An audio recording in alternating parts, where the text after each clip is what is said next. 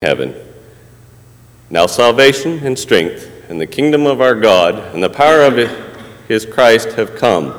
For the accuser of our brethren, who accused them before our God day and night, has been cast down, and they overcame him by the blood of the Lamb and by the word of their testimony, and they did not love their lives to the death. Revelations 12:10 through 11. Now, Brother Michael's lesson, how do we win the daily wars? Please be seated.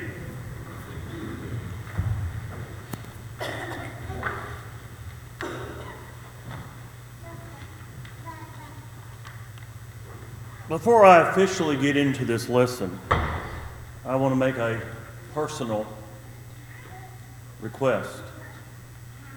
I only have 2 nieces and 1 nephew. My youngest niece is 48.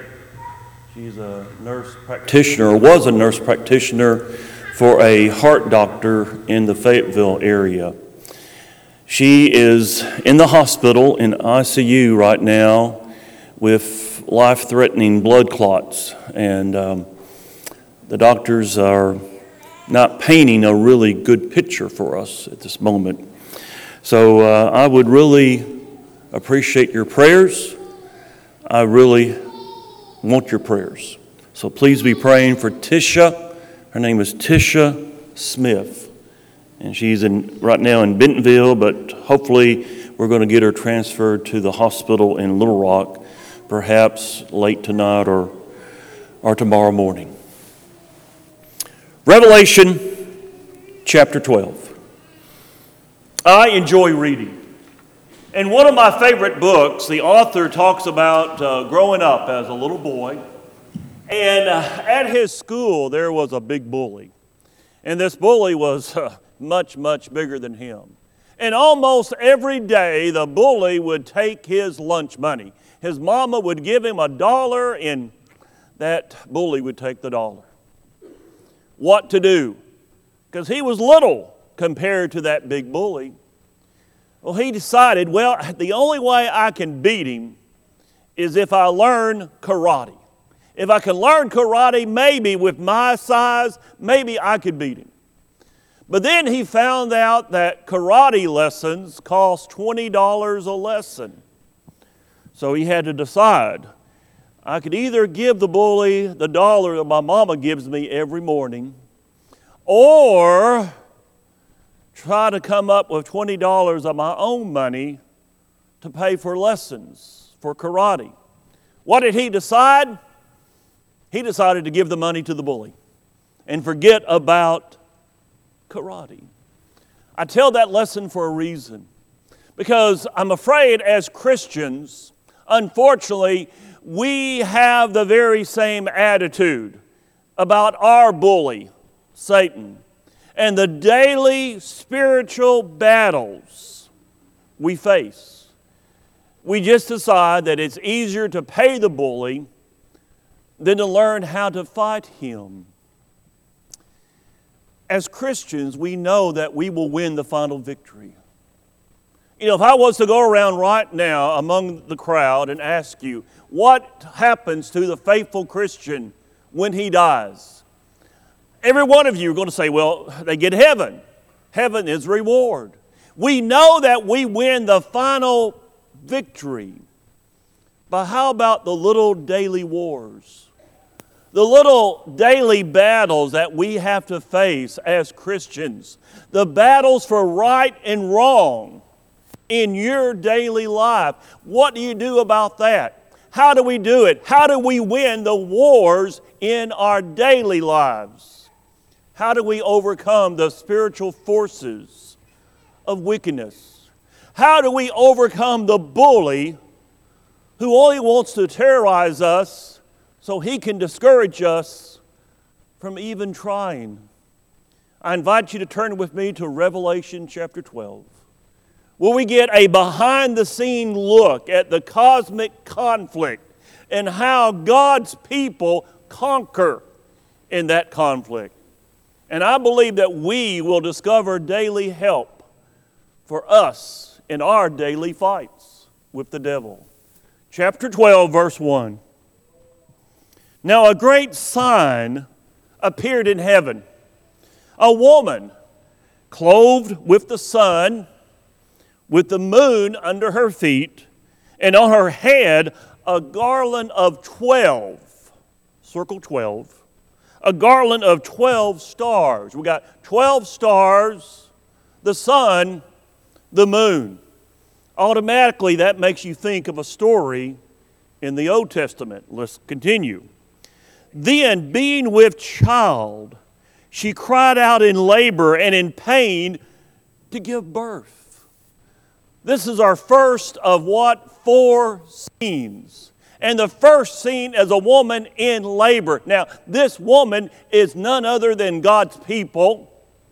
Leading up to the birth of Jesus, it's going to be Israel, God's people. Then after the cross, it's going to be God's people, the church. This woman right here is Israel. Now, why do we say that? In several places in the Old Testament describes Israel as a woman in labor. For example, Isaiah 66, Micah chapter 4, Micah chapter 5.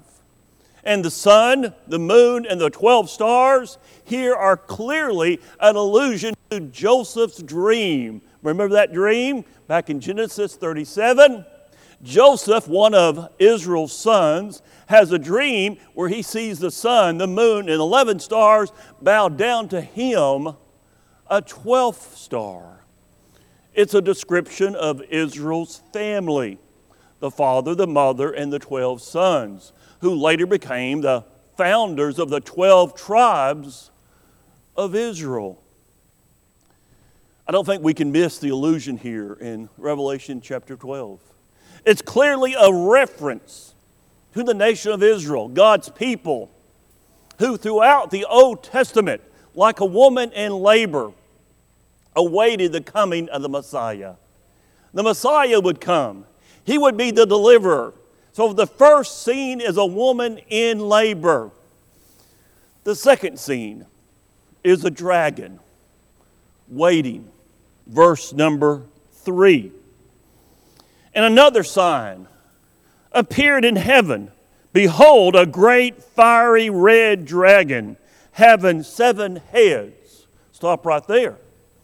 Michael, you said 7 indicated perfection. Well, it does. Well, why would the dragon initially have perfection? Because initially we believe the devil was one of God's angels, an angel who disobeyed. So initially he's in heaven. He has 7 heads, 10 horns. 10 horns indicate power. He is a powerful agent. And 7 diadems, that's 7 crowns. But hold it right here. This is not the final victory crown. This is the little crown they would give to the little winners of the individual heats leading up to the final race. This is not the final crown. You see, the devil doesn't win at the end. His tail drew a third. Third indicates not completeness, incompleteness, partial. Drew a third of the stars of heaven and threw them to the earth. And the dragon stood before the woman who was ready to give birth. And the dragon wants to devour her child as soon as it was born. What's going on here in the second scene? The dragon is none other than Satan himself. And he waits. He waits to devour that long-awaited child of the woman. He waits to devour the long-awaited Messiah. At one time, this dragon, we believe, was once one of God's angels, very likely once one of God's angels. But he rebelled against God, and likewise, he recruited a number of angels to join him. That's what it means when it says in verse 4 that his tail swept down a third of the stars of heaven. He took some of the angels with him, unfortunately. God pronounced doom on the devil through the seed of the woman, way back in Genesis chapter 3. You will bruise his heel, but he will bruise your head. The devil knows that. The devil knows that Jesus is his doom. So Satan is out to get this seed. He's out to get Israel's child, the Messiah, who would fatally wound that old serpent. We saw it when Jesus was born. Verse number 5 goes all the way from the birth to the ascension in one verse. It says, she bore a male child who was to rule all nations with a rod of iron. What did Herod the Great try to do? He tried to kill baby Jesus. He failed, but he tried. The opposition to Jesus continued throughout his ministry.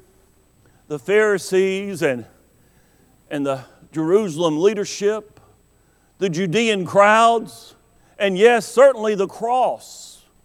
The cross was supposed to be his final blow against him.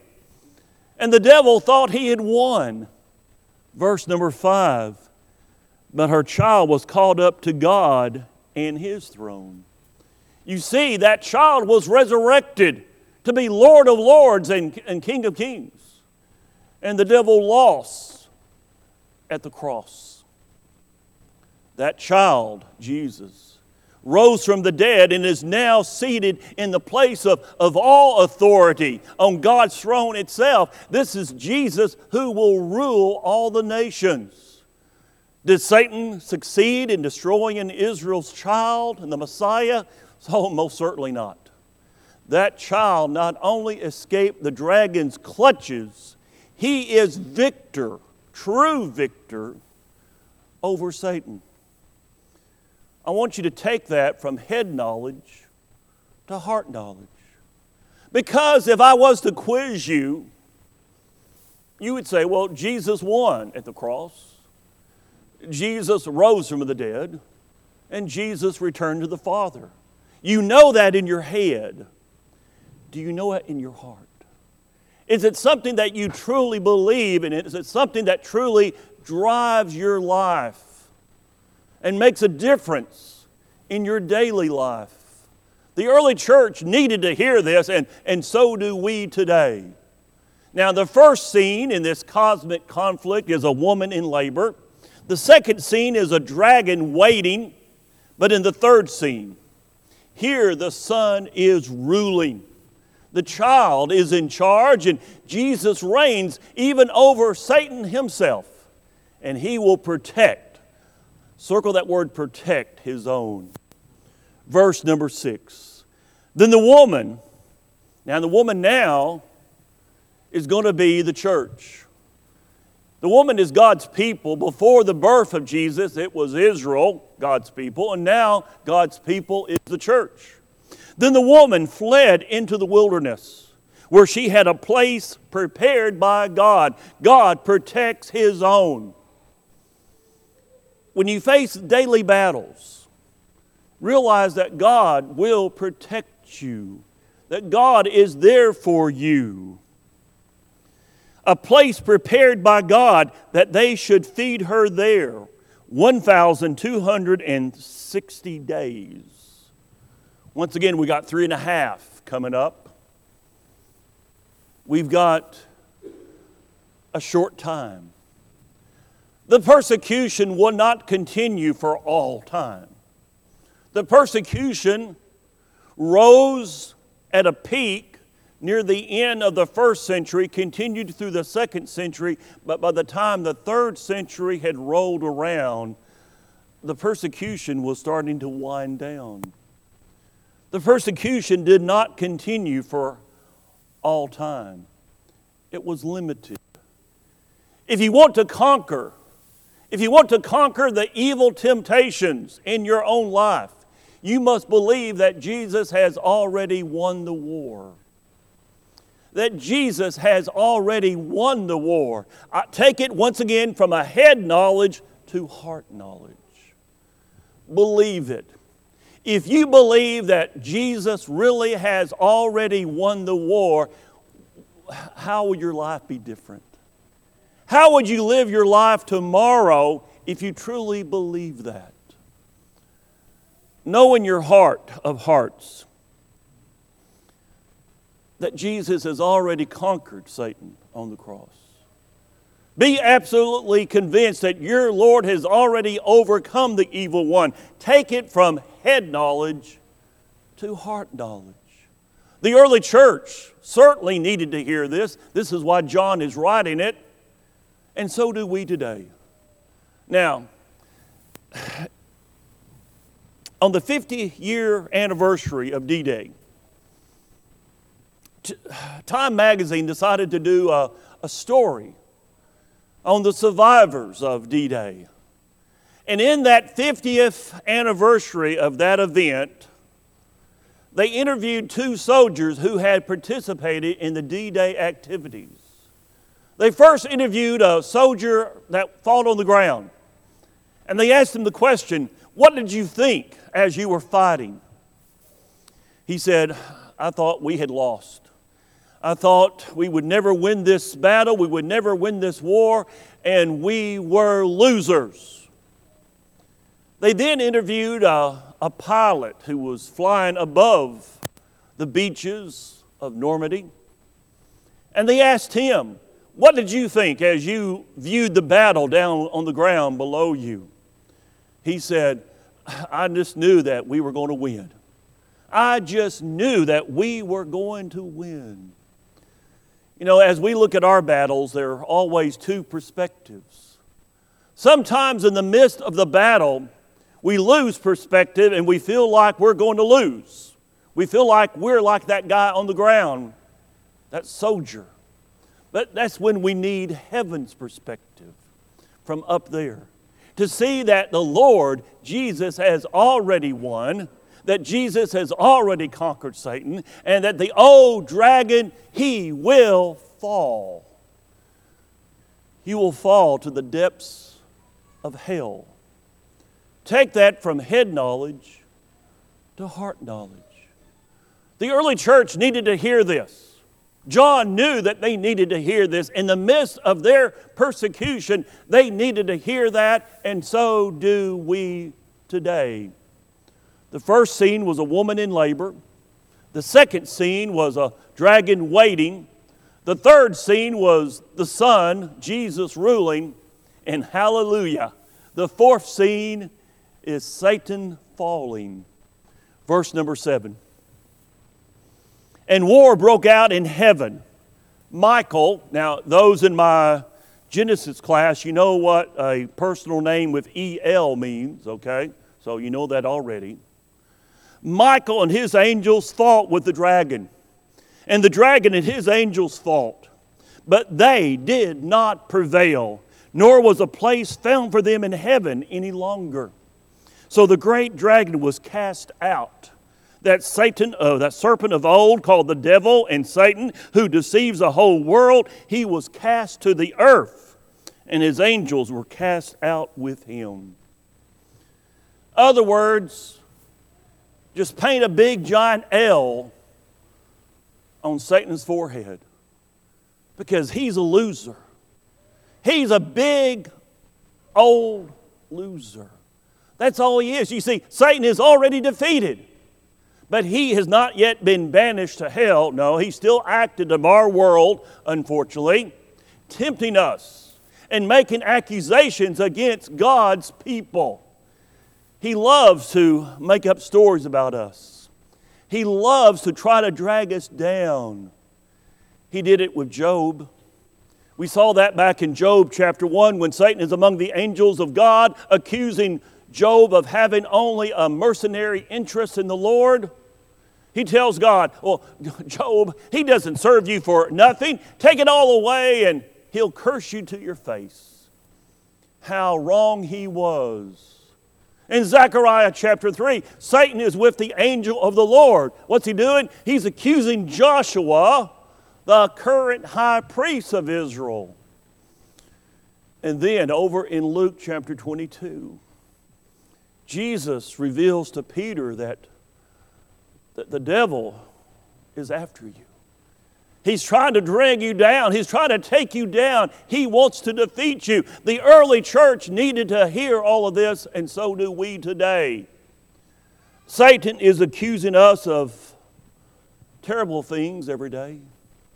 So if you have thoughts of self-accusation, if you have thoughts of accusation against another brother or sister in Jesus, guess where those thoughts come from? They don't come from God. They come from the devil. He likes to slander. Verse number 10 calls him the accuser of our brothers. But thankfully we have an advocate who defends us against those accusations. 1 John chapter 2, verse number 1. I want you to take that tonight from head knowledge to heart knowledge. The early church needed to hear this, and so do we today. The devil, our accuser, will be thrown down into hell. Satan, our adversary, is already defeated, and he will fall. Guaranteed. Believe it, my dear friends. If you want victory in this life today, believe that Jesus has already won the war, then boldly declare your allegiance to Him. Courageously testify that you stand with Christ, whose shed blood won you that victory for you and all of God's people. Be confident.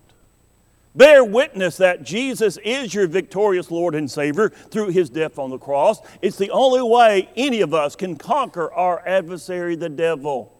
Take that from head knowledge to heart knowledge. The early church needed to hear this, and so do we. Verse number 11. And they overcame him by the blood of the Lamb. How? By the blood. And by the word of their testimony. And they did not love their lives to the death. We overcome Satan by depending on the blood of Christ. And by declaring our allegiance to Christ, even if it means death. You see, the blood of Jesus Christ shed on the cross, it disarms Satan. Colossians 2, verse 15. The cross rendered Satan powerless. Hebrews 2, 14. And when we testify that we belong to Christ, when we declare our allegiance to Him, we remind Satan that we are on the winning side and that he is a loser. And he can't stand it. He hates that. A while back, I saw a program, I guess it's probably about 10 years ago, on the Animal Channel. And it showed a very, very large of African buffalo, and they were all grazing. And it showed way off in the distance 6 lions. And they were watching for their opportunity. And finally, one young buffalo kind of got away from the pack. He saw a little good grass over here and got that, and saw some more good grass over there and got that, and pretty soon there was a distance between him and the herd. You probably guessed what happened. Those 6 lions pounced, and that young buffalo died. But here's what I thought was interesting about the program. The camera swung over to the herd. And it looked like, if the herd of buffalo could talk, it looked like they were saying, "Boy, I'm glad I'm not that guy over there." Because they were looking at it. They were watching. But they never helped. You see, if they had just banded together, a herd that size could easily have overrun those 6 lions. But they didn't do it. They never tried. I tell that story for this reason. Satan, when he attacks, he tries to separate us from our herd. Our herd is the church. He makes Christians mad at the church. He makes Christians mad at other Christians or angry because of some other reason. And once they're away from the herd, once they're away from the church family, Satan, intensifies his attack. And he wants to take you down. However, instead of saying to ourselves, boy, am I ever glad I'm not that guy over there, we must hang together as a congregation. We must close in on the devil, that slanderer, and go after the enemy of our souls. United we stand, divided we fall. The early church needed to hear this, and so do we. The Bible says, resist the devil and he will flee. All we need to do is stay together. Stay together in the Lord. Utilize the spiritual resources that God has given us, the blood of the Lamb, and our testimony, as it says there in verse 11.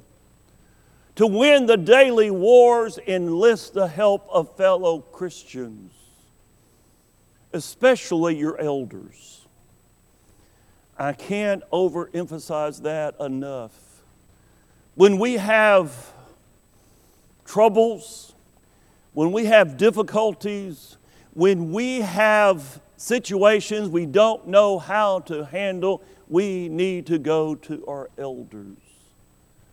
That's the reason why God placed elders over a congregation, to shepherd, to protect, to lead.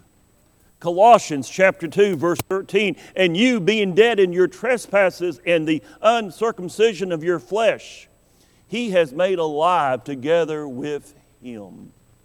We are alive.